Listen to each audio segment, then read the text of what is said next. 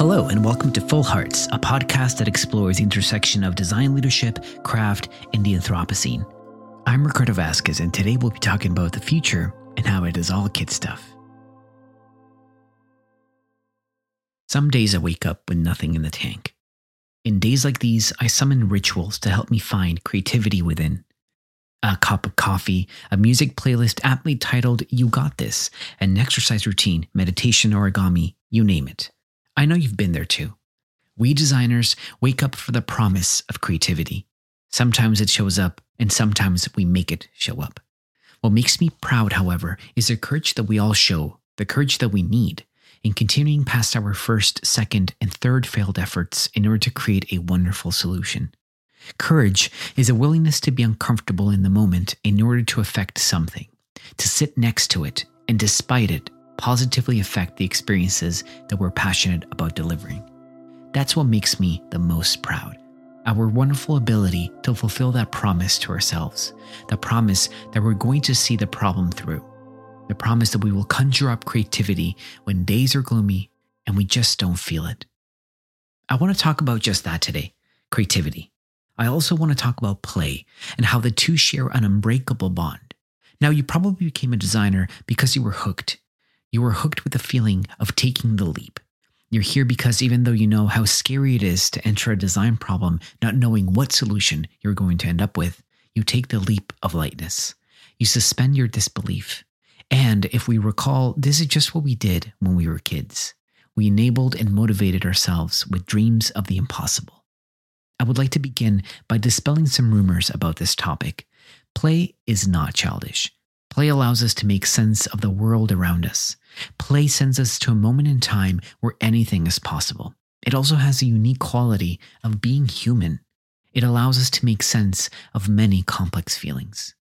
A great example of this is in the 9/11 Museum in New York. In the middle of the two main exhibitions at the bedrock of the museum lies an impressive art installation by artist Spencer Finch. Sitting at a monumental 40 feet high, this fragile piece of work is a reminder. The installation itself consists of 2,983 watercolor squares, each its own shade of blue. Each square represents one victim, their uniqueness, their individuality, yet how bound they are by the fabric of humankind. The installation is titled, Trying to Remember the Color of the Sky on That September Morning. Within the square lies a quote by Roman poet Virgil. It says, "No day shall erase you from the memory of time." The artwork as a whole revolves around the idea of memory. Our own perception of the color blue might not be the same as that of another person, but just like our perception of color, our memories can share a common point of reference. Spencer Finch used play, plain and simple, beautiful, innocent, and joyful. Play at the literal heart of immense crisis and despair. Play can also be human, and it can be deeply moving as well.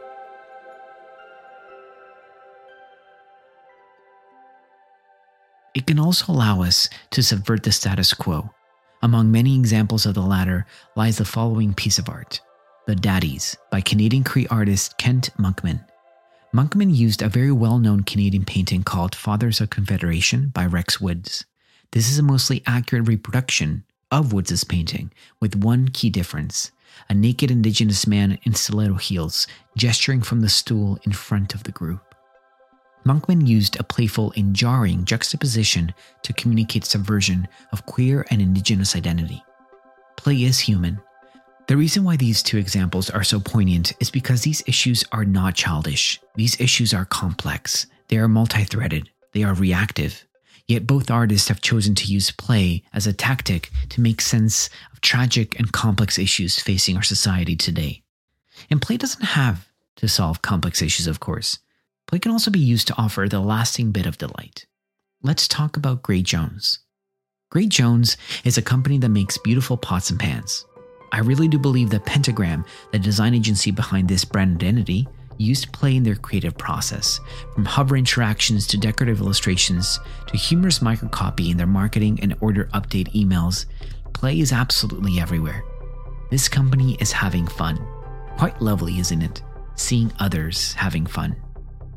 Now that we've taken a look at how impactful play can be, let's now look at its definition and see how we can use it. Most importantly, let's see how kids use play.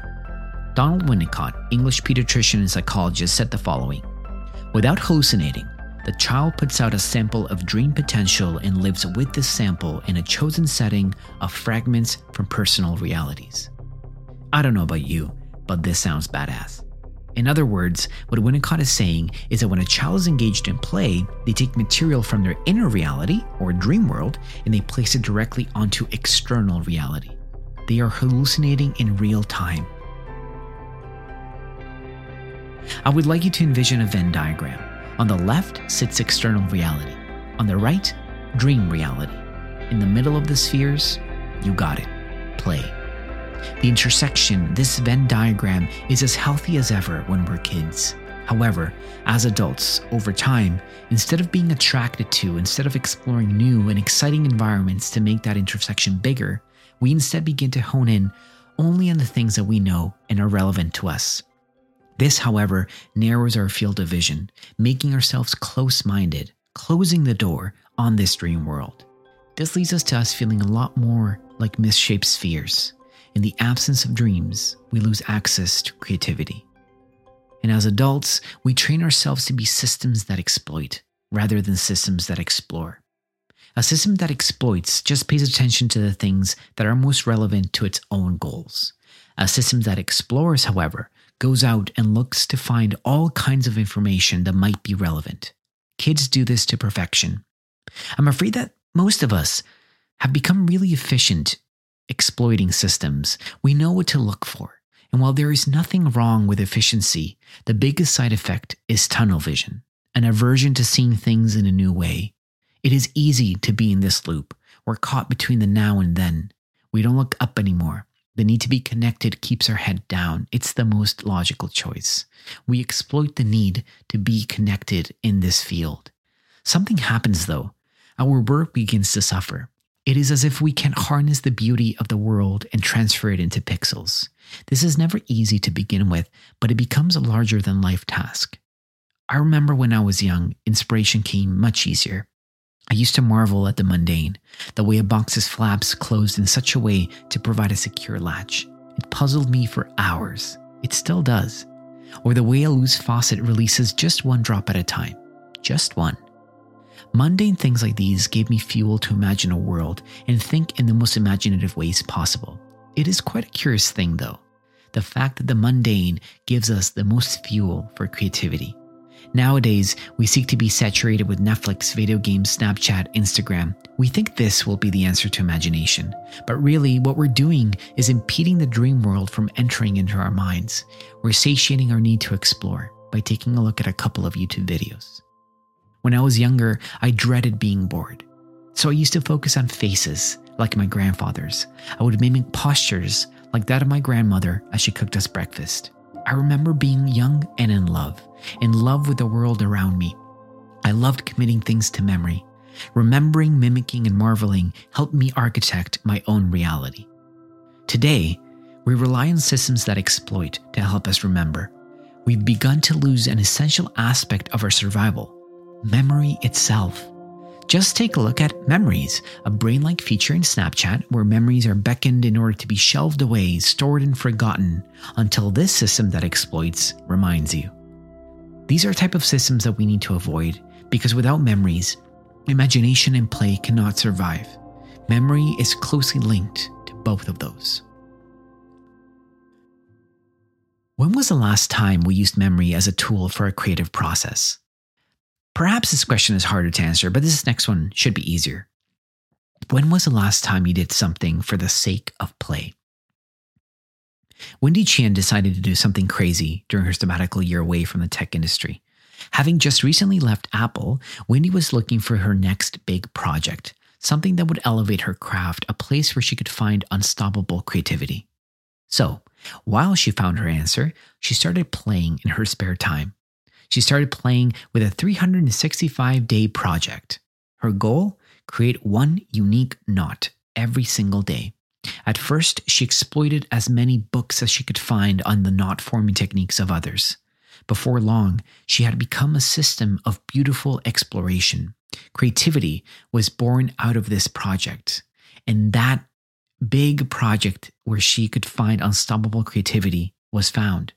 This playful act where Wendy began mimicking and marveling the world around her turned into a place where she was no longer mimicking, she was inventing, she was defining, she was forming the world around her, and she became an artist as a result.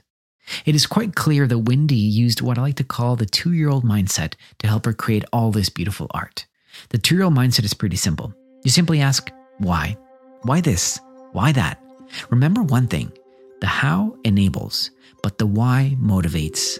Don't we need that in our field? We need that in spades. We need to find some type of North Star with times when there's absolutely nothing guiding us. Answering the why could guide us. Who knew 2-year-olds were so groundbreaking? Now, Picasso mentions that every child is an artist. The problem is how to remain an artist once they grow up. And he's right. The pressures of society pushes us to disconnect ourselves from each other and any playful opportunity. I will be the first to tell you that there have been periods in my life where I've lost touch with my dream world. I've lost touch with that artistry. Every single person listening to this has the capacity to be an artist because every single person has been one already. Many cognitive abilities and processes occur in pretend play. In short, engaging in pretend play fosters a development in creativity. Pretend play is like any musical, concert, performance, or playoff game that you've ever been to. It is art, and you're witnessing something beautiful. We can measure the amount of fantasy and make-believe in which children engage, their ability to symbolize or transform objects into representations of other objects, like turning a box into a castle, for example, and their skill as well at recombining objects, images, and story events, so much so that the narrative becomes fluid, even though the context might not be realistic. Creativity is not concerned with what is right or wrong. Play allows us to manipulate people, objects, mental images, and mental models to compose stories. Play allows an individual to enter an imaginary cave, to welcome the unknown, to rehearse a tough scenario, or to recall a memory hidden with deep embedded emotions. Most importantly, play allows us to find a framework for creativity. And the framework is very simple. It's one we've known all of our lives. It is storytelling. Storytelling is a practice as old as time. It's a tradition embedded into us through the last hundreds of thousands of years. This is a practice that enables us to create more significant knowledge by learning the skill of growing deeper understandings. This is what kids do. They constantly frame and reframe experiences into stories, and we can too. There's this wonderful book out there called The Hero with 1,000 Faces by Joseph Campbell. In this book, which I highly recommend to all of you, Campbell asserts that regardless of story, our collective narrative follows the same process. From Beowulf and Grendel to Harry Potter, the journey is the same. Lucky for us, we can use this very same framework to employ the use of narrative design. For any design sprint or collaboration session you facilitate, apply the hero's journey to frame the goals and expectations of the day. Most importantly, use this exercise to pave the way for play. In this exercise, you are simply walking people through the adventure you are about to take. I will leave a link for you to read up on it a little bit more in the show's notes. Now, with this exercise, you are inadvertently using future thinking. You're giving your participants a view of the adventure. It will be hard. It will be challenging, but we will surface victorious with gifts to bring back to the world. How beautiful is that? And how playful too. I highly recommend for you to try this. All it takes is 5 minutes, but with those 5 minutes, you are paving the way for playful ideas to occur.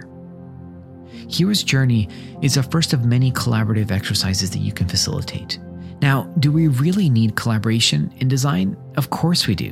We need to have that in order to achieve playful and transformative ideas. Why do we need this? Well, we need it so that we can copy jazz musicians.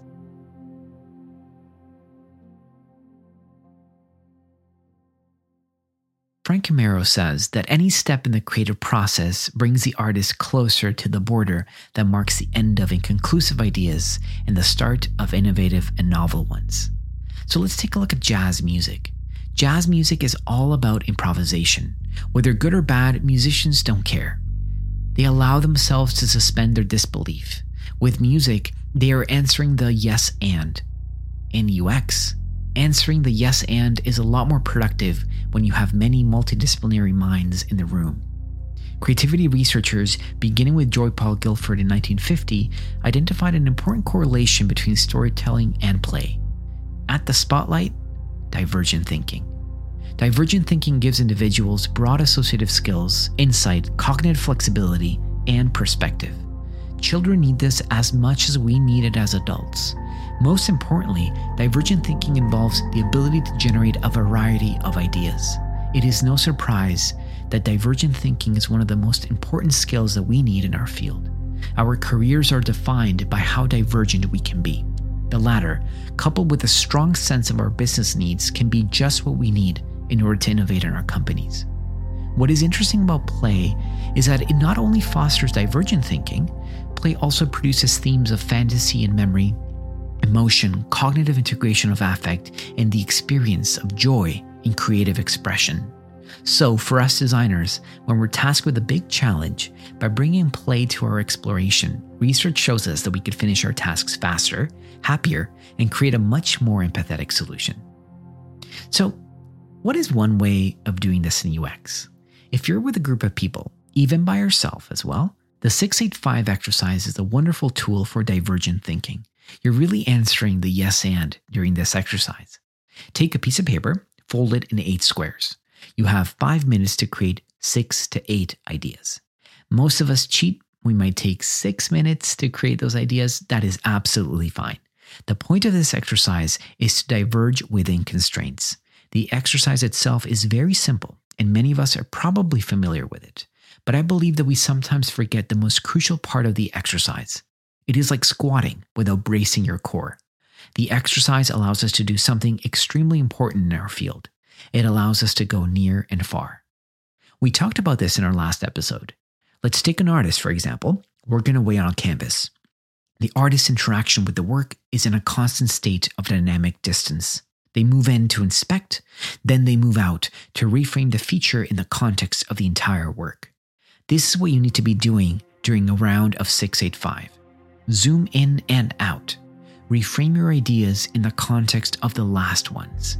This is how you ensure that you're building on top of your previous ideas. Once again, you're answering the yes and. You're playing.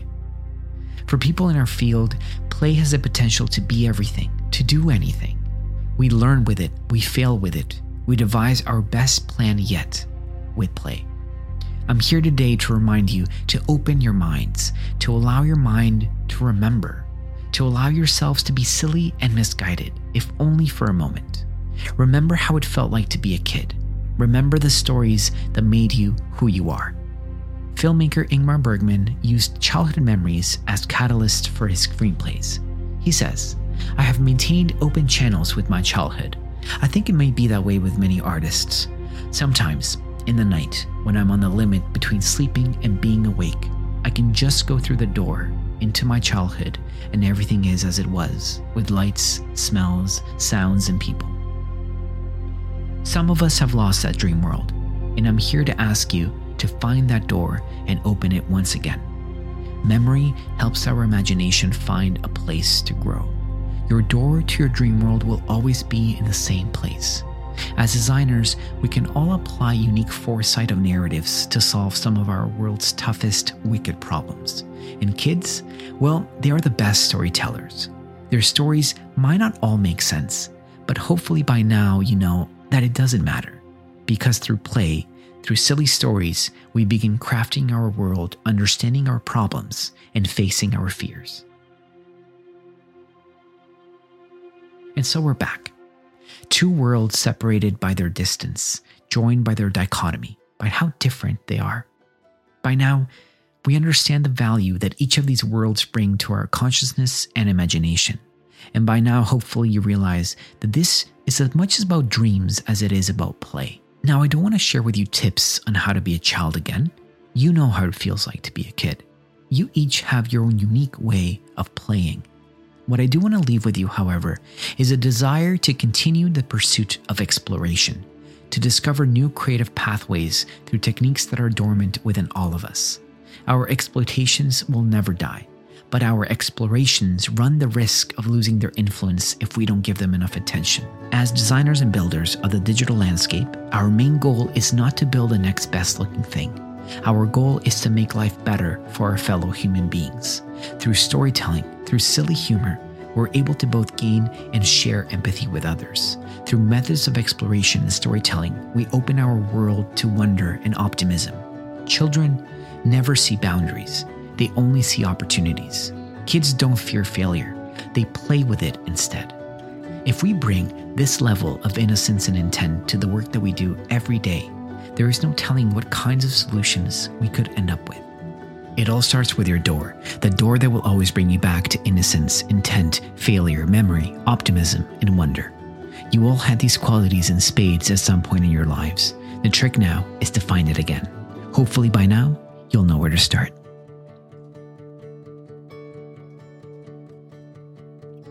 Thank you so much for listening. This podcast was written, edited, and produced by me.